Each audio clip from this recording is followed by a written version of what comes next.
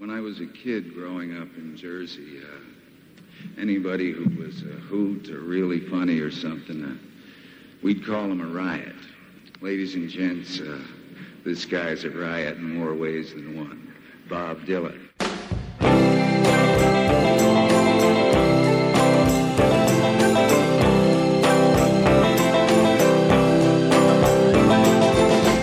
Prayed in the ghetto with my face in the cement, heard the last moan of the boxer, seen the massacre of the innocent, felt around for the light switch, felt around for her face, be treated like a farm animal on a wild goose chase.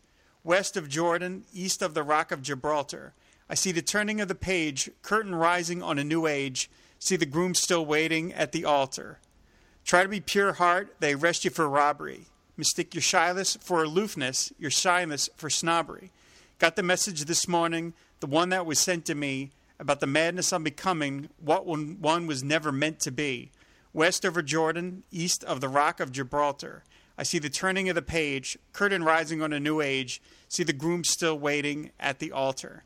Those are the opening verses to The Groom Still Waiting at the Altar, a song that appeared on Bob Dylan's 1981 album, Shot of Love. And this is Pod Dylan, the show that celebrates the work of Bob Dylan one song at a time, proud member of the Fire and Water Podcast Network. I'm your host, the freewheeling Rob Kelly. And joining me to talk about this song, which stands unique in the Dylan canon, but we'll get to all that, is musician Mark D'Souza. Mark, welcome to the show.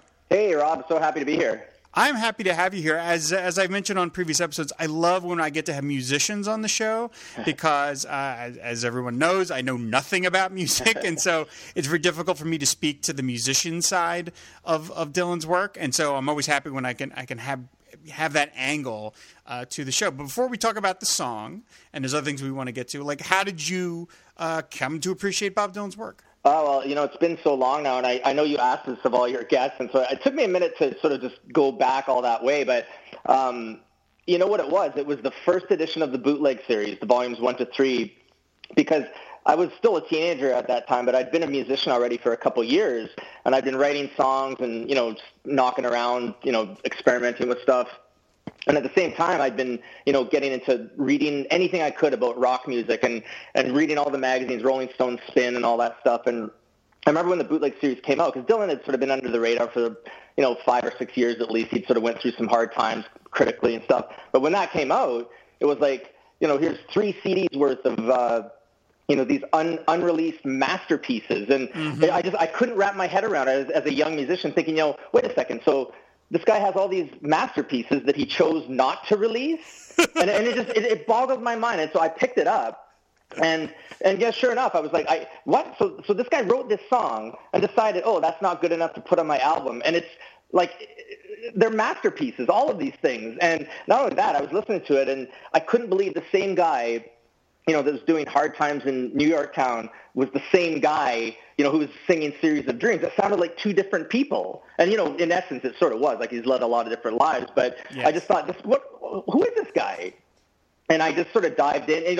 As you probably well know, like, from there, it's sort of like a cliff. You just sort of fall right off. And that compilation is so great because it has, well, up to that point, 30 years or so, it had little bits from every period in his life.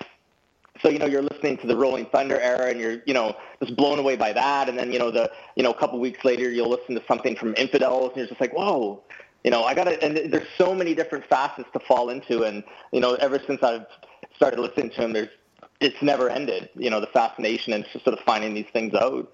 That's really interesting that's how you got started because, yes, that set is amazing and it's a great sampler because, as you say, it starts, like in 1961 when he's, playing Woody Guthrie songs, and then it ends with the stuff from Oh Mercy, which is very different, and then it hits everything in between. But still, those are like cast-offs and weird songs. That's really interesting to start there. But man, it's kind of reminds me of the quote Joan Baez said about Dylan, where she said, he doesn't hit it for everybody, but for the people that he does, he goes deep. And so that's the kind of thing. It's like the bootleg series is the kind of thing where if you're not into it, you're probably just like, all right, I don't know what that was. But if you are into it, it's Alice down the rabbit hole at that point. Yeah, like, oh, and since then it's been it's been years of just collecting and bootlegs and all sorts of stuff. And I mean, when I started really, really getting into him, he was already sort of on the Never Ending Tour. So, there's just like show after show and, following online of, what rarity did he play tonight? And, what song did he debut that he's never done before out of the blue? And it's a fun little thing to just always have sort of going on. Yeah. Oh, it's remarkable to think about. And as we are recording this, Bob just celebrated his 77th birthday. Yeah. So happy birthday, Bob. And again, another quote that I think about is I saw this in I think it was a Dylan fan magazine, On the Tracks, I think it was, and they were talking. This was about 15 years ago, but it was somebody in the magazine was talking about some Cuban musician. I wouldn't forget the name, but this Cuban musician, was like 98 and still doing concerts. And somebody said, well, think about that and think of the idea that we maybe could be getting 30 more years of Bob Dylan concerts. Yeah, wow. That's probably going to happen. If Bob lives that long, that is probably what is going to be the case. So, happy birthday, Bob. I steal a quote from, I forget who said this, but I mean, it's happy birthday, Bob. Thanks for all the gifts. Because it's Bob gives stuff to us. It feels. What could anybody get Bob Dylan at this point that he himself can't get or doesn't already have? But thank you for everything, Bob. So happy birthday. But so anyway, that's fantastic. That is great. Have you seen Dylan live? About maybe I think about 10 or 12 times, something like that. Oh wow, okay. Have you enjoyed them? Oh yeah. I've loved every show for different reasons. I mean, I know a lot of people say it's sort of hit and miss and stuff, but I mean, I just like going to watch him interact with the band. You don't see a lot of sort of band leaders that are of his stature that sort of get in there and jam with the band. Mm-hmm. And I remember like the first few shows I saw were like around the late '90s, and that was when he was sort of going through what I call his guitar hero period, where he's got some of the best guitar players in the world playing next to him, and almost every solo section he would just sort of jump out and start like doing these sort of 2 or 3 note solos. But he would get right in there with the drummer and Tony Garnier on the bass and just rock out. It was so much fun. And I love every show I go to see from him. I love it. And the last few shows I've seen have been, he's leaned a lot on the last few albums as well as the Standards albums. And I've been blown away by those performances.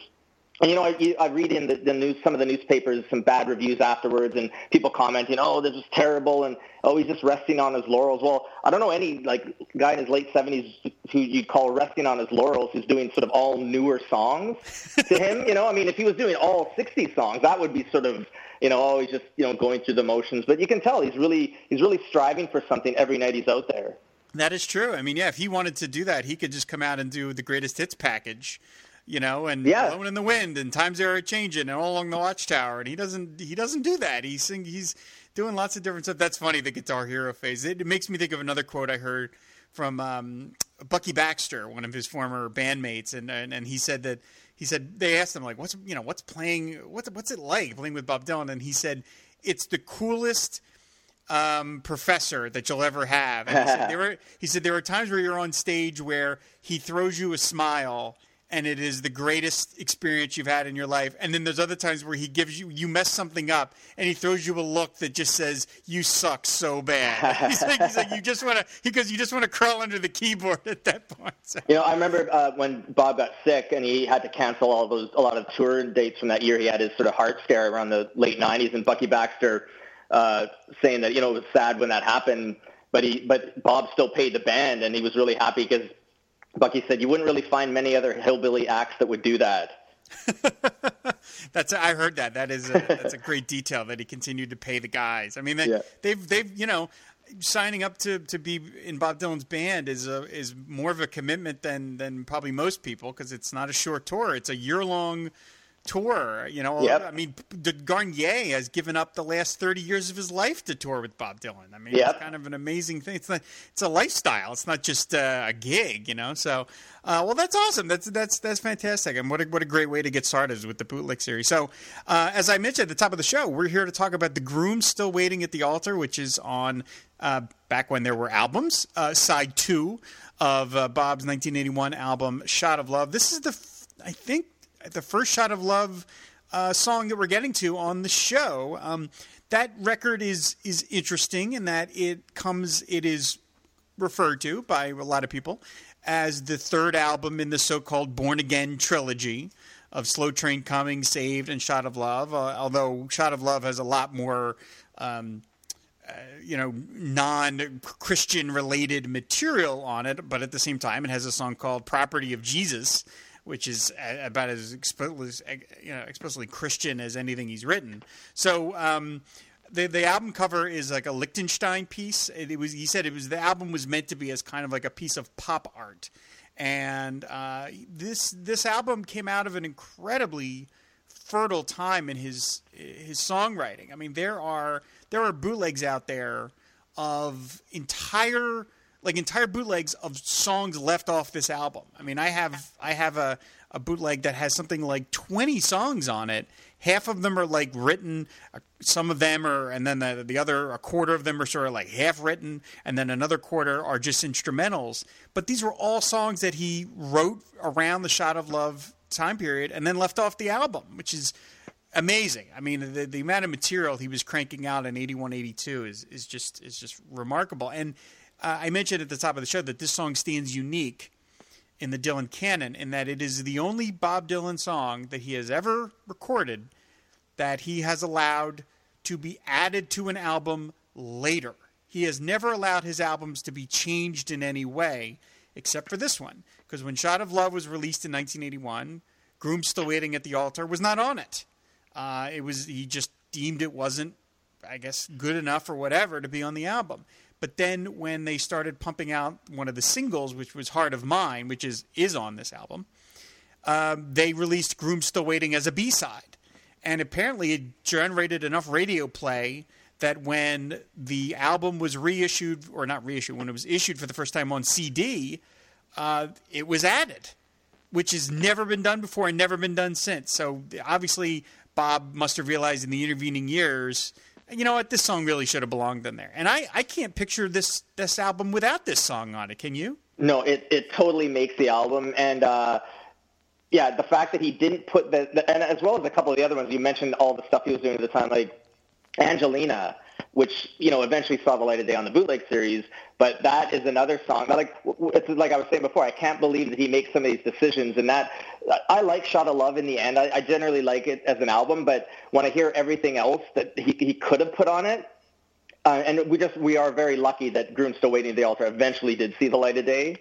Yeah, I mean, I'm glad that somebody got to him and said, put this on there. I said it really is a great way to open the side two of this whomping drum track of it. This song, I mean, the lyrics, I read a little bit of the lyrics at the beginning. I mean, I don't have a handle on what is happening in this song at all. It's so much chaos. And that was the word. That was exactly the word, chaos. It is just a ton of crazy shit happening all at once, and there's this woman, Claudette, who weaves in and out of the story of this guy. But I mean, and the song sounds chaotic. There's all these kind of random, I don't want to say random sounds, that's not the right term, but like, you're a musician, can you better explain what I'm trying to say? Like, the way I always think about it when I listen to it is, especially the way listen to the way it starts.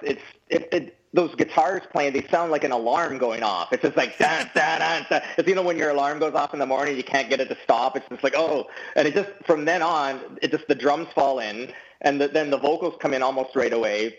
And it never lets up for that, however long it is, 5-6 minutes, whatever it is. And it never lets up right through the fade out. It's just so much apocalyptic imagery just piled on. And it's got so much words.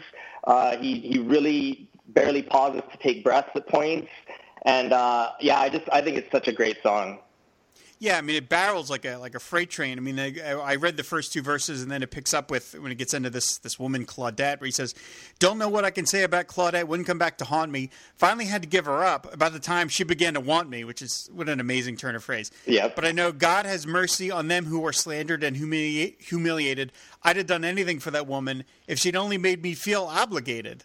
And then he does the refrain, west of Jordan, east of the Rock of Gibraltar. I see the turning of the page, curtain rising on a new age. See the groom still waiting at the altar. Put your hand on my head, baby. Do I have a temperature? I see people are supposed to know better, standing around like furniture. That's another amazing line. There's a wall between you and what you want. You've got to leap it. Tonight you've got the power to take it. Tomorrow you won't have the power to keep it. Again, these phrases are just unreal. Yeah, and they, like when you take them slow like that, and you just think, wow, what a great line. But in the song, it goes by so fast. Like it's by the end, you're just sort of dazed. Yeah. I mean, it really is. It's again, the term you use, making it sound like an alarm, is really apt because it does have that kind of wah sound, and you're just like, like, okay, all right. Like you almost want it to sort of stop in a weird way, but then you're so caught up by the whole. And it's so wordy that, as you're reading it there, it's sort of hard not to trip over the words, but just think, he's doing it at quite a fast clip, and he's managing to get every syllable in there, like, quite well. Like, it's an amazing vocal, too, as well as the lyrics. Yeah, I mean, I sing along to this in the solitude of my car, which is, and I mess the words up because of the way this thing goes by so fast. And so he wraps it up with, he says, city's on fire, phone's out of order, they're killing nuns and soldiers, there's fighting on the border. What can I say about Claudette? Ain't seen her since January. She could be respectably married or running a whorehouse in Buenos Aires. West over Jordan, east of the Rock of Gibraltar. I see the turning of the page, curtain rising on a new age, see the groom still waiting at the altar. And I have to say, the line about, what can I say about Claudette? Ain't seen her since January.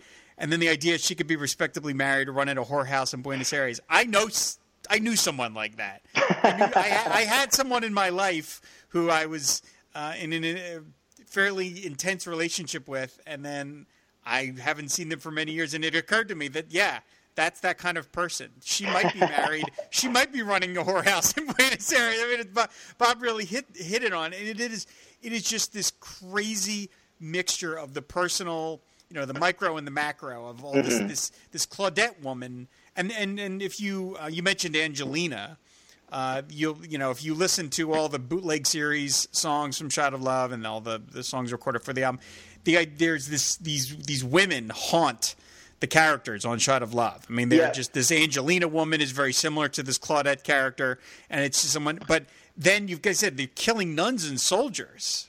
Like pretty dark stuff. Well, yeah, there's a couple things I think about that stuff, and one is that when the nuns and soldiers, and talking about South America, I was sort of coming of age, a young teenager around the 80s, around that time, and I remember watching the news all the time, and it seemed South America had so much political violence going on, and so when I hear these songs that were written around that time period, and some of the stuff on Infidels, which is a few years later, it completely conjures up. I remember being a little kid, watching the news and then saying, there's more political violence happening in South America and more, religious figures being killed for, standing up for their human rights and stuff. And so these songs, as well as the same thing with the Rolling Stones Undercover. I don't know if you remember that video that they did. That was from 1983, which is, a couple years after this, but it had all those South American sort of violent shootings and everything going on. And again, and Jackson Browne, Lives in the Balance, same time period, and referencing what's going on sort of in the way down there. And so that's why I think of these as all of a piece. And Angelina, even he mentions, where would you like to be overthrown, in Jerusalem or Argentina? Wow. So all these songs sort of just, they wind around each other, you know what I mean? Like they all feel like of a piece of that time. Well, that's funny you say that, because there is a section here in the song. He says, try to be pure heart, they arrest you for robbery. Mistake your shyness for aloofness, your shyness for snobbery, which, again, hard line to sing. Dylan has mentioned in interviews the notion of something he calls make-readies, which are lines that he writes that can sometimes be transposed from song to song. And he'll use it in one song and then get rid of it and move it to another song. And I guess as a songwriter, you kind of have that facility that you can sort of have this thought, and it can work here or it can work over here. And in the song "Watered Down Love," which is another song on Shot of Love, there's an original version of "Watered Down Love" which is much longer. And because on the Shot of Love album, that song is about 3 minutes and change. The bootleg version is much longer, and that Watered Down Love bootleg is getting complicated.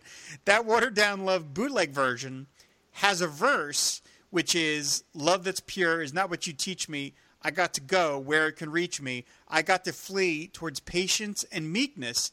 You miscalculate me, mistake my kindness for weakness. Now, that verse never made it to the final version of Watered Down Love, but here we see Bob taking a version of that verse and plugging it into Groom Still Waiting at the Altar. And I remembered when I got the bootleg that had that other version of Watered Down Love, and I got to that section, I was like, wait, what?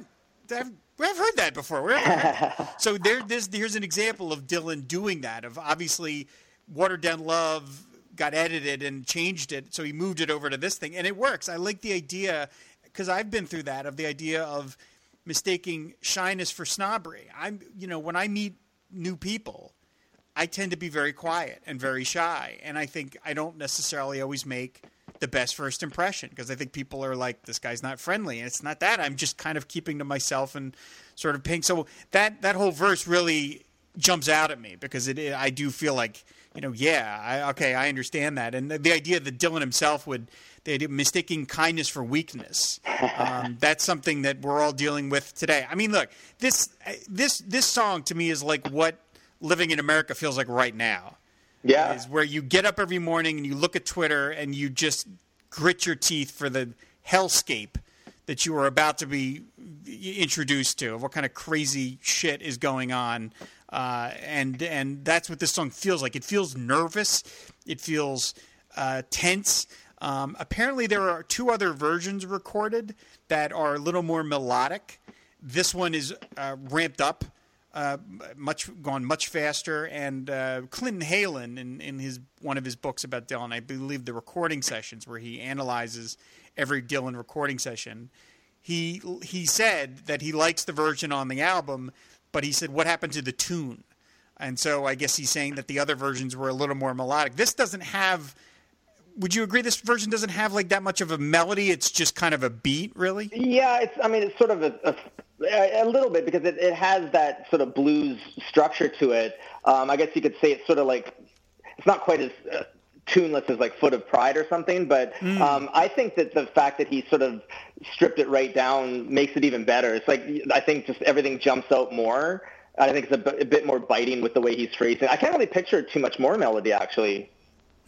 Okay. Yeah, I've never heard those versions, so I'd like to know. Now, this was only played live 5 times, and they were all performed live before it was ever recorded for an album. This was part of his, so-called Christian shows. I mean, when he made the decision in '79 to go on that tour where he only was going to play new material and only going to play born-again material, well, you can't do concerts where you're only singing songs from one album. So you got to start writing a lot more or start doing covers, and Dylan did both. And he debuted a lot of original songs on these tours, mixing it in with some amazing covers. And this was one of those songs that he wrote and then eventually brought it into this studio. And so it's only been done 5 times and never again since. And have you heard any of the versions? I've heard one. They're all spectacular, I got to say. I have them all. And they're all great. And not only that, I mean, out of the 5 or whatever times he did it, on 3 of the versions, he managed to have guest guitarists come up. And on the one show, he had Jerry Garcia. So Jerry, he's playing the leads on them. And the next time it was Carlos Santana. And I believe that version is on the new bootleg series release.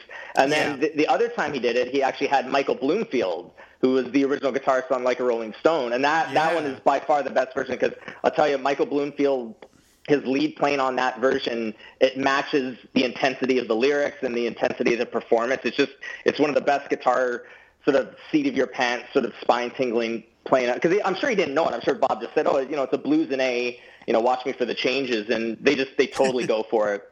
And that's amazing. Just sad to say, but a few months after that was Michael Bloomfield's final live performance, and he died of a heroin overdose a couple months after that. Yeah, I was going to ask. That had to be one of the last things Bloomfield ever did, because I knew that he died not too long after that. That's.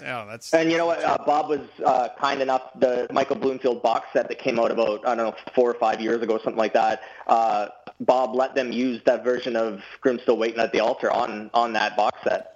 Oh, I didn't know that. Yeah, it's on it. So it's on Spotify. You can find it on there. And oh my God, I got to head right over to that. Okay, that's fantastic. That's really cool. That's great of him. They those guys, they really had something when they got together, man. You know, Yeah. They really were good. In terms of the title of the song, I've always been sort of bewildered as to what the groom's still waiting at the altar. I mean, other than the basic idea of, you know, you've been jilted at the at the altar. There is a quote from the Bible from Ephesians 5:25, which is, "Christ is the bridegroom, and the bride for whom he waits is the church, representing the Christian faithful." So I have to assume that at the very least that's where Bob was taking that from. But again, the actual quote unquote meaning of this song has always sort of eluded me, other than it is just this sort of chaotic mess and trying to deal with the personal and dealing with, again, this Claudette woman who weaves in and out of your life and while you're just trying to hang on. I mean, again, they're killing nuns and soldiers. The line about there's a wall between you and what you want, and you've got to leap it, and then tomorrow you might not have the power, you know, you might not have the power to keep it. Everything is transitory in this song. Nothing's ever lasting, even the good stuff. The bad stuff isn't lasting, neither is the good stuff. It's all just going by at this massive blur. And that's what it feels like. And it sits really perfectly in the album because it's just this jolt of energy basically right in the center of it. And it's like you said about the woman in the song. He's got a lot of songs where he sort of has this thing where there's this giant story going on, but there's always a woman at the center who is anchoring it, like Isis. Mm-hmm. Or even Visions of Johanna. You know, there's all these things going on, but at the heart of it, it's a woman who's grounding the whole thing. Yeah, it's you could do. It would be amazing to sort of do like catalog all these women that have weaved in and out of Bob Dylan songs. Now, interestingly enough, I'll give a little peek behind the curtain. When I started this episode, I started reading the lyrics from the official Bob Dylan website, and I learned as we were recording that the lyrics listed on BobDylan.com are completely not the lyrics. They're completely different than the version that Bob Dylan actually sings. So I want to mention a little bit of the lyrics here as listed on BobDylan.com. And it says, "Prayed in the ghetto with my face in the cement, heard the last moan of the boxer, seen the massacre of the innocent." Okay, that's all the same. "Felt around for the light switch, became nauseated. She was walking down the hallway while the walls deteriorated." It's just, again, an amazing turn of phrase, and it kind of reminds me of what you were just talking about on the bootleg series, that it's like, you know, Bob would record these masterpieces and then just leave them off albums. To me, if I ever wrote the line, "She was walking down the hallway while the walls deteriorated," I'd be like, I'm done. I'm good. Yeah, for sure. Yeah, I mean, those live versions, which came before the studio version was recorded, they have a lot of alternate lyrics, a lot of them, and it is so wordy. I do not know how he manages to fit all those words and sing them in any way that makes sense. And it sort of reminds me of a story that I don't know if Sam Shepard told when they were writing Brownsville Girl together. And Sam Shepard said when they were writing it, like, he sort of knew what the cadence was going to be, so he was trying to work within that. But he said Bob kept coming up with all these like really, really long lines. And Sam Shepard said, "Well, that's a good line, Bob, but, you know, like, how are you going to be able to sing that?" And Bob just looked at him and said, "Don't worry, I can do it." I never heard that story. That's terrific. That's great. Bob's just like, "Don't worry about it. I can handle it. I can do it." You know, it's funny. I mean, you think about the 40 billion songs that live in that man's head. You know, like, I mean, it is extraordinary just how many verses and how many words he has, especially when you think about some of the songs that are not so linear and they're just these sort of jumble of images. I mean, stuck inside of Mobile or whatever. Like, how the hell does he remember all this stuff? I mean, it's just remarkable. So yeah, I mean, this song has just been sort of forgotten for the most part. I mean, I'm not familiar with too many covers of it in particular. And Bob himself, like I said, he did it the 5 times and that's it. I'm always curious about how he copyrights these songs, because he's clearly copyrighted these words. And it's like, how does it work when you change the words? Can you copyright those other words? I never know how it works exactly, you know, because obviously the version on the record presumably is the copyrightable one, because that's the one you put on the album, and that's your, you know, it's always weird to me that there's alternate versions and you're like, well, which one is officially Bob Dylan's recording? I don't know, not really how that works. But it's a really remarkable song. I've never known Shot of Love without it, so I can't picture that record without this song, because as I said, it sits right. It kicks off side 2 back when there was such a thing as records, and it's just such a great jolt of energy. It stands as a nice companion, as the beginning of the side with how the side ends, which is Every Grain of Sand, which is one of Dylan's great songs. I would put it in that song is I'd say like one of his 10 greatest songs ever done, and that is slow and meditative and hymnal. Yeah, just think of how opposite that song is to this song. Like it's two totally different things. Yeah, it's an amazing journey that he takes you on that record, and so I'm glad we finally got a chance to talk about Shout of Love. I said because it's an amazing album. Bob was pretty proud of it at the time. He did radio interviews and was actually trying to promote it because Saved had been a huge flop, and it was really the first record of Dylan's career that was just sort of dismissed, not sold well, just critics just went, this is. Forget it, and he was just ignored. And so he obviously, I think Columbia or / Sony felt the need to, this we got to make some impression here. And so I think that was the idea for Shout of Love. Shout of Love was not that big of a hit. Actually, Infidels started regaining some of the ground that he had lost commercially. Shout of Love did not do the kind of, I don't know how you even measure these things, business the way I guess they were intended, but it certainly added to the canon. There's some amazing songs in here, and said this is one of them. So before we wrap up here, I want to talk about like your music, Mark. Like can you talk a little bit about how Dylan has inspired you as a musician? Yeah, well, I mean, obviously he has a lot, but like I was mentioning before, I started playing and writing years before I even really got into Dylan. So that the sort of framework of whatever it is that I do was sort of built before I discovered him. But of course, once you get into him, you realize just how little limits there are, and just how everything is up for grabs. And that's, I guess, the main thing I've sort of taken from him and his music, and just never be afraid to go for it. That's great. I'm sure that's a great lesson to take from what he's done. Have you ever tried to cover any of his songs? Oh, I've covered probably at least 100 of them at various shows and whatever. And I don't know what, I can't even say what my favorites would be. Maybe Mississippi is probably my favorite one to cover. But interesting. Yeah, I cover. I try to cover ones that you don't hear get covered a lot. Mm-hmm. Mm-hmm. That's really cool. I would have said I have no musical ability at all, and I always think about I would sing so many Dylan songs if I had the ability to do any of that stuff because they're so fun to sing. So, well, excellent. Well, thank you so much, Mark, for coming on, man. I really appreciate it. As I said, I love hearing from musicians because, again, I can't speak to that part of it. So I'm so happy to hear someone who can talk about keys and chord changes and all these things because that's such a big component of this. And that's just such a huge blind spot for me. So thank you for reaching out, and thank you for coming on. I really appreciate it. It was great talking to you. Well, thanks so much, Rob. Anytime. Where can people find your work on the internet? It's all over. I'm on Bandcamp, Spotify, all the usual stuff. The best, easiest thing to do is just search my name because it's Mark, but it's with a Q, M-A-R-Q, and then my last name, D'Souza, D-E-S-O-U-Z-A. And if you put that in, all sorts of stuff will come up. Awesome. And we'll have link to that in the show notes. So awesome. Again, thank you so much for coming on. Now, before we wrap up the show, I do want to mention one thing. I have gotten a couple of inquiries from people about, am I going to be talking about Bob Dylan's whiskey? Since the last time we did an episode, he has released his brand of whiskey, his Bob Dylan branded whiskey, Heaven's Door.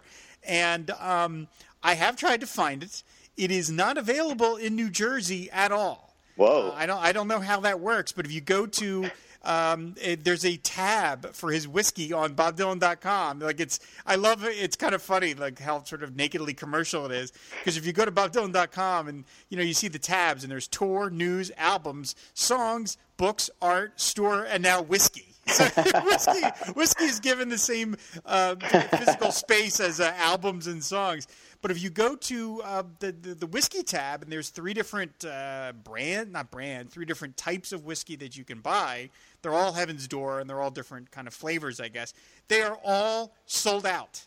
Wow. They're all sold out. So you actually have to put your name in on a waiting list to get this whiskey, and I've done that. So we will be covering Bob Dylan's whiskey. Me and a guest already have a plan to do an episode about Bob's whiskey, but I haven't been able to get it. I didn't even know that it wasn't available in New Jersey at all. So I'm going to have to order it online. So I'm on a waiting list. So presumably once Bob is done cranking out some homemade corn mash, as he sang in that one song on the self-portrait, he'll bottle it and send it to me. I'm guessing that's how it's going to work. I don't know, but we will get to it. But I mean, yeah. So I guess it's a big success because it's sold out across the board. So good for Bob.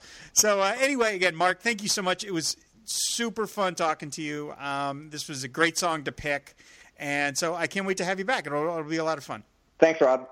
All right, everybody, of course, back episodes of the show, fireandwaterpodcast.com, and we're always talking Bob over on Twitter, which is at pod_Dylan. So, again, thanks, everybody, for listening, and we will see you later. Bye.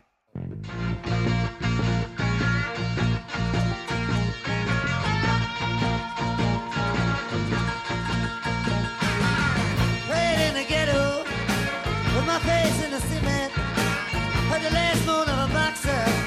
Seen the massacre of the innocent. Fell around for the light switch. Fell around